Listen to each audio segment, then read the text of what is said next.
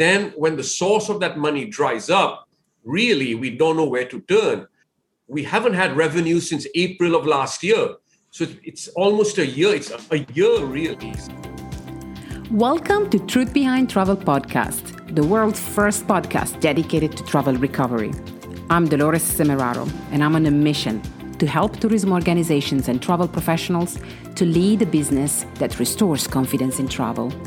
If you're looking for a travel podcast that gives you more than just wanderlust and will help you travel better tomorrow, you've found the right one. Every week, my travel and tourism industry guests will share with you their stories and insights to help you travel smarter, better, and more conscious of the impact you have when you travel. Subscribe to the show to receive a new episode every Thursday straight to your inbox, together with travel tips and best practices of my podcast guests. Hello, and welcome to Truth Behind Travel Podcast. This is episode 25, and today I'm very excited to bring you a very special guest. If you have been following the past interviews on the podcast, you might have noticed a common subject recently, and that is the one to shine a light on those champions of change who are working behind the scene to protect our planet. The planet we all enjoy exploring when we travel, right? So today, I'm taking you with me to the Seychelles in the Indian Ocean, where I'm talking to Dr. Nirmal Shah, the Chief Executive Officer of Nature Seychelles. Nature Seychelles is a leading environmental organization in the West Indian Ocean. It is the largest and oldest environmental NGO in the Seychelles archipelago. Nirmal was able to keep the conservation programs going despite not receiving any more funds due to the halt of the tourism during the pandemic. He tells us what really happens when the cash flow stops, who is really affected, and how we can be of help when we travel again. Welcome back to the show, and welcome, Nirmal, connecting from the Seychelles. Hi, how are you? Nice to be with you. Thank you. I'm well, and thank you for joining the podcast today. I have heard a lot about you, and you come highly recommended. And I'm very, very excited to share a bit of the work that you do with our podcast listeners. The purpose of this podcast has always been to shine a light on what travel recovery really means and what is really the truth behind our travel experiences today. That's why it's called Truth Behind Travel. We love it. Before we get started with the questions of today, which are not easy, I have to admit, but I'm sure you'll do justice and you'll give all your feedback and all your insight about it. Please tell us a little bit about yourself and the work that you do from the Seychelles all across the Western Indian Ocean region. Okay. Thanks again for having me here. I'm Dr. Nirmal Shah. I'm a Seychellois. I was born, brought up in the Seychelles. My father, who was a very successful businessman, was also one of the leaders and early conservationists here in the Seychelles back in the 50s and 60s. So he inspired me a lot. I've worked in many areas, in many fields in the environment. I mean, it's a bit crazy. If you look at my CV, I've done things in, waste management, conservation, coral reef restoration. We've saved, for the last 15 years, I've been leading programs to save very rare birds. We manage here at the organization that I manage at the moment. I've been managing Nature Seychelles, which is a large NGO. One of the main things we do is that we run the flagship protected area called Tuzin Island Special Reserve. This is one of the oldest special reserves or protected areas in the Western Indian Ocean. It's been protected for more than 50 years. It's both land and sea. Very exciting.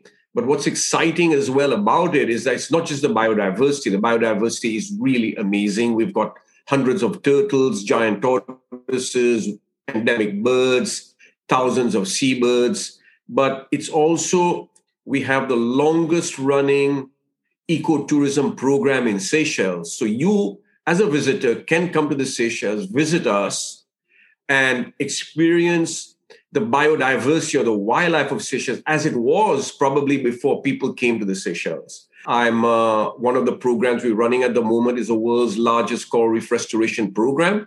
That's also very exciting. We just got some new money for that. And we have, of course, a lot of education and awareness as well. It's quite an exciting place to be. And you do sound very passionate about it. I think all these projects, when it comes to collaborating with third-party operators to support you, to support this common vision of really restoring, protecting, and safeguarding the biodiversity of not only of the Seychelles, but of many areas around it. It gives a lot of motivations, and it's very exciting, even just to listen to you. I think there's a lot of projects that Nature Seychelles is overlooking at the moment, as I see from the website. And that really shows how when we are committed to protecting the environment and really treasure the place where we operate as a tourism operator, where we want tourism to come back, we can be successful if we have the right support and if we have the right resources. But when these resources are not there anymore, when the tourism cash flow stops coming through as a result of the pandemic, for example, over the last few months, what are the consequences? Yeah, you see, one of the great successes of Seychelles, and in fact of many places in Africa, has been that conservation has actually paid for itself. We do get very large donor-funded projects from the Global Environment Facility, the World Bank, and so forth. But actually, our recurrent budgets, salaries for the staff, and vehicles, buildings, and so forth, those are paid for by tourism, because a huge success story has been that Africa in general, the Seychelles, for example, has managed to have this perfect marriage between tourism and conservation. And if you take a place like Cousin Island Special Reserve, which is this reserve that we manage, ecotourism started there in 1972, a very long time ago, even before the international airport was built here. And this ecotourism is the channel for funds. So we get international tourists who pay for the privilege of coming to this amazing place.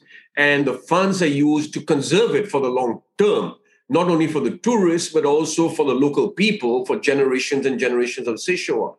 And this is, I think, a successful model that has been used, let us say, in Kenya, in Tanzania, even in some parts of West Africa and so forth. But now, as we all know, with the pandemic, tourism has collapsed. And a lot of these institutions that manage these amazing places, these incredible landscapes, incredible repositories of wildlife, are suffering. They don't have those funds anymore. And it's not just non-governmental organizations like Nature Seychelles, but it's also large national protected areas institutions or national parks institutions, because they've also tied themselves to tourism. So governments have always said, this is an amazing success. These institutions do not need taxpayers' money. They're raising their own money, which is amazing, a fantastic feat. But then when the source of that money dries up, really, we don't know where to turn.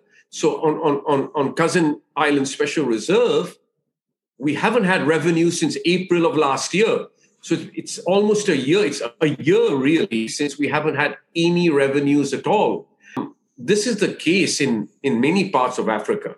So we already can see that the quality and the effectiveness of conservation has suffered a lot. There's been more poaching. We've lost a lot of skilled staff. A lot of these places are not being maintained. They're not being monitored. They're not being researched properly. So yes, it's a problem when you have this sort of symbiotic relationship between tourism and conservation. So the success story turns into a failure. And I think that what we found is that we've tried to turn to our governments. Okay, so Nature Seychelles, for example, has turned to the government for assistance. We've never got public money before, although we're running legally protected marine and terrestrial area. But we see that governments themselves are struggling. So many governments are struggling. In my country, the main pillar of the economy has been tourism. So now with the crash of tourism, the economy has really collapsed. So government had to support basically the entire economy for the last year.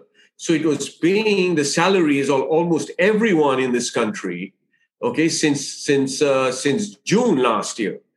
So what do? We're trying to open tourism. We're trying to do various things. We're trying to get emergency funds. But it's not easy when your economy is built around largely, tourism and fisheries, for example. And the Seychelles has been fairly open in regards to continuously welcoming tourism into the country, and has recently announced that as of the 25th of March, Seychelles is open to the world. And whether you have had a vaccination or not, Seychelles welcomes everybody, regardless of the country of origin, given that you present a negative PCR test. So do you think that that revenue stream will come back? Yeah, so what we see is that, yes, it's amazing that it's fantastic that we've been able to start to open. Cousin Island Special Reserve is also ready to open. We've got all our certificates. All our staff have been vaccinated. So we are ready to go. We expect that at least 70% of the adult population would have received both doses of vaccines by the end of March or early April. So we are protecting ourselves as well. So Seychelles is ahead of all countries per capita. So it's really doing a very good job with vaccines. The issue is not us. The issue is the rest of the world, because our main market, which is Europe, is not ready yet, because the Seychelles has been built around a European style market. And over the last several years, we've been trying to attract other tourists. So recently, we've been very successful in getting the Israelis, because the Israelis, of course, also are very much ahead with their vaccination program. So they're allowing their citizens to travel. We've had very high value clients from the UAE, and when they come, they book several hotels at the same time. So we've been very lucky in that. Now we see that Aeroflot is, for the first time in many, many years, flying again to the Seychelles. So they see a market already. But what we find in conservation is that many of these kinds of tourists do not necessarily go and visit the national parks or nature reserves like Cousin Island Special Reserve. That's also a challenge, because what we see now as well is that a lot of the tourists who are coming here at this point in time are sort of nervous about traveling too much around the Seychelles. So they'll stay in their hotel and have a good time. And we might not see them traveling as much as, they used to back before the pandemic. And has this tourism volume, it's not there yet. It hasn't been there for quite a while. So obviously there has been an impact in the way the operations and also the finances of the NGOs have been, had to carry on. So with that, it's the same fate, unfortunately, of many conservation programs around the world. I mostly see, probably because of the proximity, and I'm more in touch about conservation programs that are suffering in southern West African countries, for example, or when it comes to marine protection across the Indian Ocean. So throughout the Maldives, Mauritius, heavily affected over the last few months as well. And I wonder, when we look at all these programs, is there any type of conservation programs that has been more affected than the other, or have they all equally been affected? And what can we do as travelers when we make our travel choices to support them? For travelers who want to come to this region, Eastern and Southern Africa and the Western Indian Ocean, I would say that we really want you to come back. We need you to come back because we want you to support our programs, which are actually programs for the world. These are the heritage for everyone, for the entire world. And we like to showcase our work. We like to showcase our biodiversity. The Seychelles has incredible endemic birds found nowhere else. We have some of the largest nesting areas for seabirds. Cousin Island Special Reserve has the largest nesting area for hawksbill marine turtles in the whole of the Western Indian Ocean. So if you're lucky to come during the nesting season, which starts in around September and lasts till around February, I will guarantee that you will see a nesting turtle on Cousin Island Special Reserve. So we have some amazing things to showcase here in the Seychelles, apart from the spectacular beauty and landscape. And our people are ready to welcome visitors again.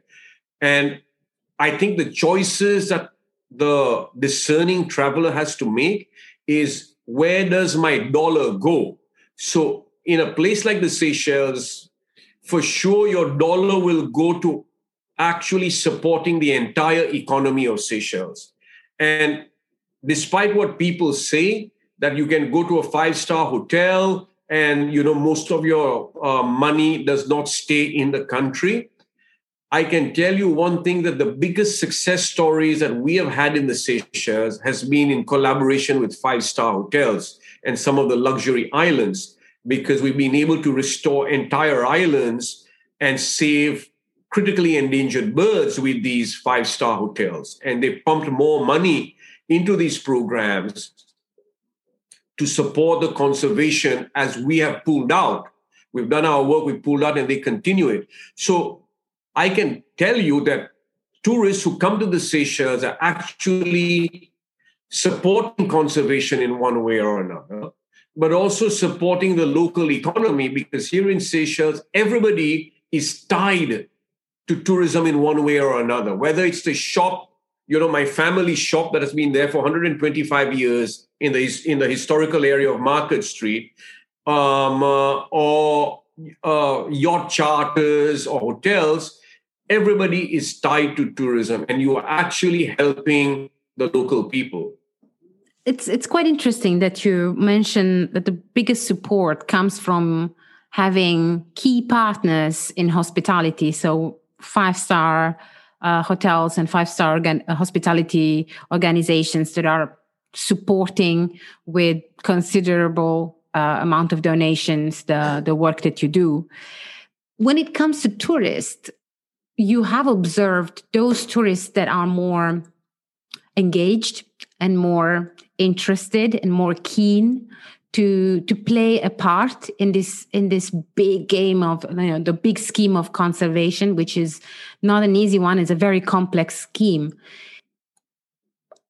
I can't help but wonder, do you think there is a specific type of tourist that is more keen to be involved and to help, and versus, for example, we have the couples, the honeymooners, the families, the independent travelers, the solo travelers? Who do you think is more engaged? Well, I think in the Seychelles, which is a pretty unique destination, you get a lot of these type of environmentally knowledgeable and environmentally friendly travelers. It's a small market, as you know. We don't want too many tourists. We usually get about 300,000 tourists a year. That's a very small amount compared to, let us say, Mauritius, which I believe gets almost 1 million. The travelers who come here are already very discerning travelers. It's a long-haul destination. It's mostly very expensive. And people are coming here because of the Seychelles brand. The Seychelles brand is environment, sun, sea, sand, but also local people, local culture, safety. political stability, no tropical diseases. So it's that kind of destination. So we are attracting a very high level of tourists. We are attracting what people call odd-gam tourism. So these people already have an idea of what they want to do here. So it's not either or. They could spend 2 days on the beach, then come and visit Kuzan Island Special Reserve, or go and have lunch at the Curious Marine National Park, or go on a glass bottom boat in the Saint Anne Marine Park. So, or go and visit the botanical gardens, for example. So by doing all that, they are supporting conservation. So it's here in the Seychelles, I don't see too many travelers that we can put in these nice little pigeonholes that this travel is not interested in the environment. At some point, many of them would, visit a national park or a protected area or something like that. Let's say I come back to the Seychelles, and before organizing my trip, I want to be told what are the things that I can do during my holiday to support the environment and to support the biodiversity of the island. What shall I do? What can I do as a traveler? As a traveler, as you said, the Seychelles is not just a sun, sea, and sand destination. It's very much an environmental destination because we have very strong environmental policy. We've banned plastic, for example, plastic straws, all those kinds of things. We have very strong pollution control laws. Of course, our conservation is just second to none. But you as a traveler, you're making the first choice is I want to go to the Seychelles because it's one of the most beautiful islands in the world. It's one of the best preserved islands in the world. And I will get a good welcome when I come. So that's your first choice. The second choice is when you come, you try and support local initiatives. So not just conservation, but other initiatives. There might be, local shops. Go to the local shops, buy local vegetables, buy local fruit. Go to the market. If you are living in a self-catering establishment, go to some of the local markets, buy the local fish. The fish of Seychelles is one of the best in the world. I can guarantee that. There's very little pollution in the sea. So those are some of the things you can do by just mingling with local people, because Seychelles are very friendly. And this is the difference between the Seychelles and the Maldives. Here, the moment you come, you get into contact with local people. A lot of our hotels are manned by foreign staff because we don't have enough Seychelles, very small population.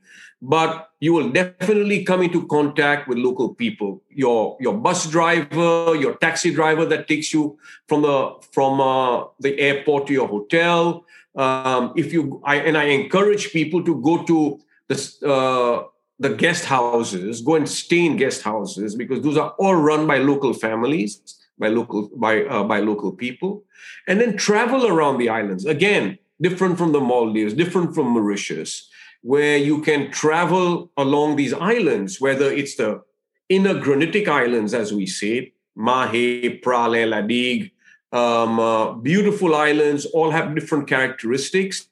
Travel between these islands, you can stay in amazing places. Go to Praslin. From Praslin, you can go and visit Cousin Island Special Reserve. You can go to Curious Marine National Park and have lunch there. You can travel to La Digue, which is another sort of quite a different world. Spectacular beaches, spectacular landscapes, very friendly people.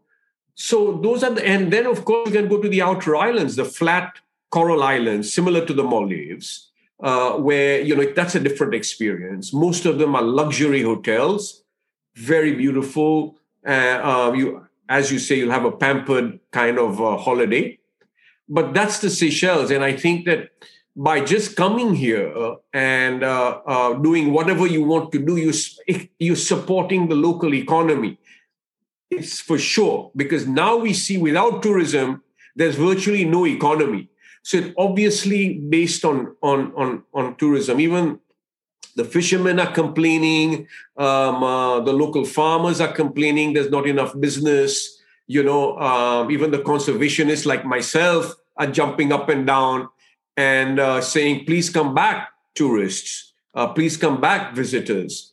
And which is unusual, because if you look at my contemporaries or my colleagues elsewhere who are saying we don't want tourism, we don't want air travel because air travel contributes to climate change.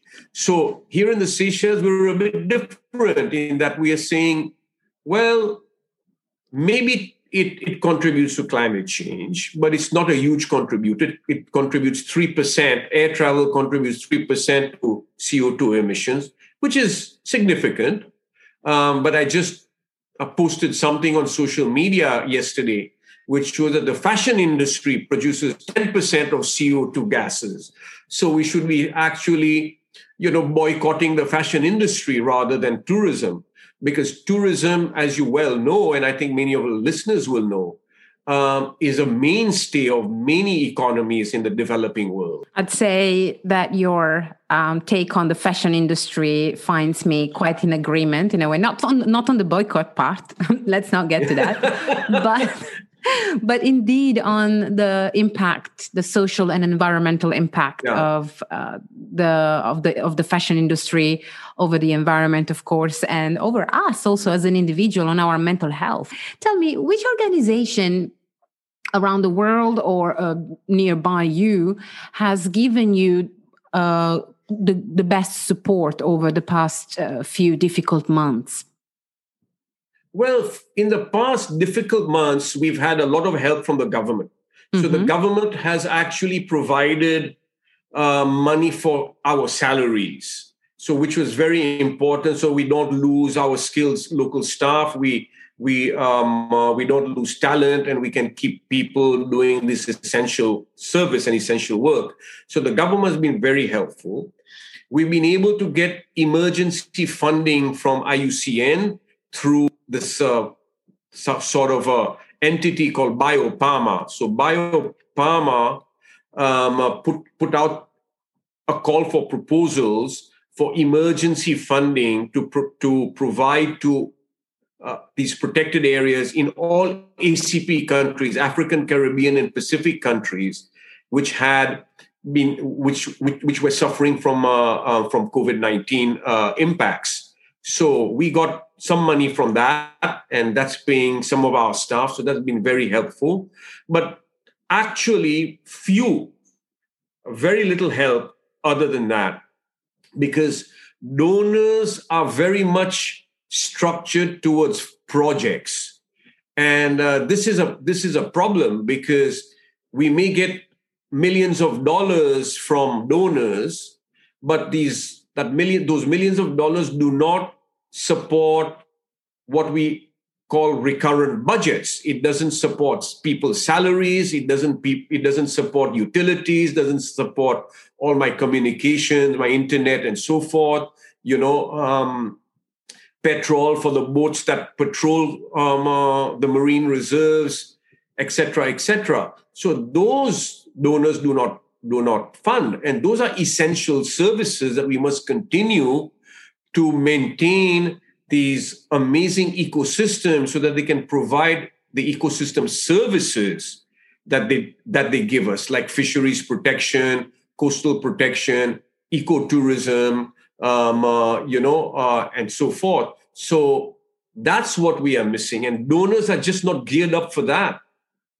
How many people are part of your team at Nature Seychelles? So Nature Seychelles employs 23 people.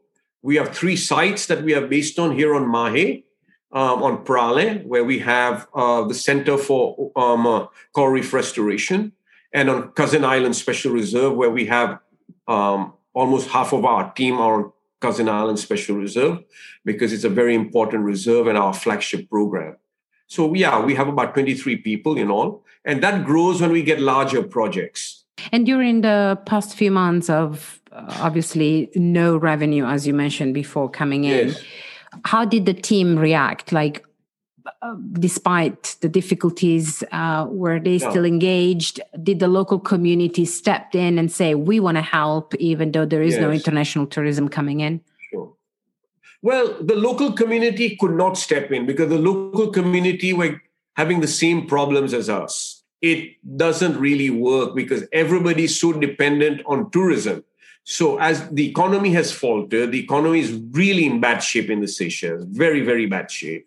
So the local communities and the local businesses are actually struggling as much as we are. They're all handcuffed. They're struggling as much as we are. So there's nobody can help anybody. And one of the other problems is that because of the lack of international flights, the usual volunteers that we used to get from Europe, we used to get a lot of volunteers, have not been able to come to help us. So that's been another issue that during turtle nesting season, for example, where we used to get European volunteers, we have not been able to get these people, and we haven't had money to hire more staff. So our monitoring program has suffered. But really, the staff have been very good. They've been very resilient. We've lost a few staff simply because we couldn't pay them. So a few staff have left. Some of the staff have voluntarily taken a pay cut temporarily for a few months, but we've been able to keep going because we established a trust fund some time ago where we have money, for a limited amount of time to keep going. And I think that's the lesson also for a lot of conservation organizations. We never anticipated COVID-19. We never anticipated that it will last for so long. So we're really in dire financial trouble here. I wanted to, in fact, just, wrap it up with this fantastic conversation and have your views on what have you personally learned out of this very, very, very unprecedented time. One of the things I've learned is that people are much more resilient than we think. So that's one thing that has been very positive, that myself, I'm a very optimistic person because I believe in good news conservation. Secondly, I feel that more and more people understand the value of nature. More and more people have understood the value of nature. This is something that was unexpected, but it's the unexpected consequence of the pandemic. People now understand all over the world what happens when you have a destructive relationship with nature, because we know that COVID-19 started because of this bad, terrible, crazy relationship that people have with nature, eating wild animals, trading in wild animals. And this is the consequence. This is what happens when you intrude upon people's habitats. You destroy, not people, but wildlife's habitats. You intrude upon natural ecosystems. You destroy forests. You destroy marine life. There's a feedback mechanism. It's a boomerang effect. We will feel it, and this is how what we felt. And so that's one thing that we've learned, that people now understand that we must have a different and more healthy relationship with nature. Definitely. I love that. And I think that's perhaps a teaching that goes a long way.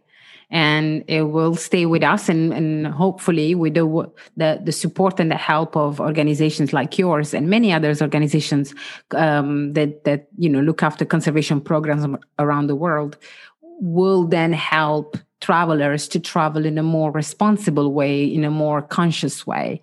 And that is very much the mission of this podcast as well, to really shine a light on those people that I call agents of change, and a good change, good change on our planet, on ourselves as humans, and our future. So absolutely.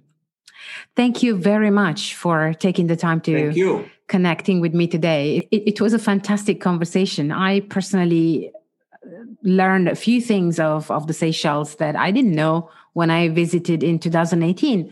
Again, because this type of information should really go along with the destination promotion. When you look at, I want to go to the Seychelles or anywhere else really in the world. You mentioned Tanzania, you mentioned Kenya.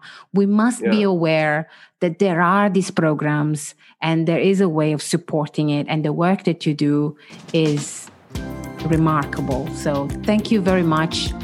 Good luck and all the best.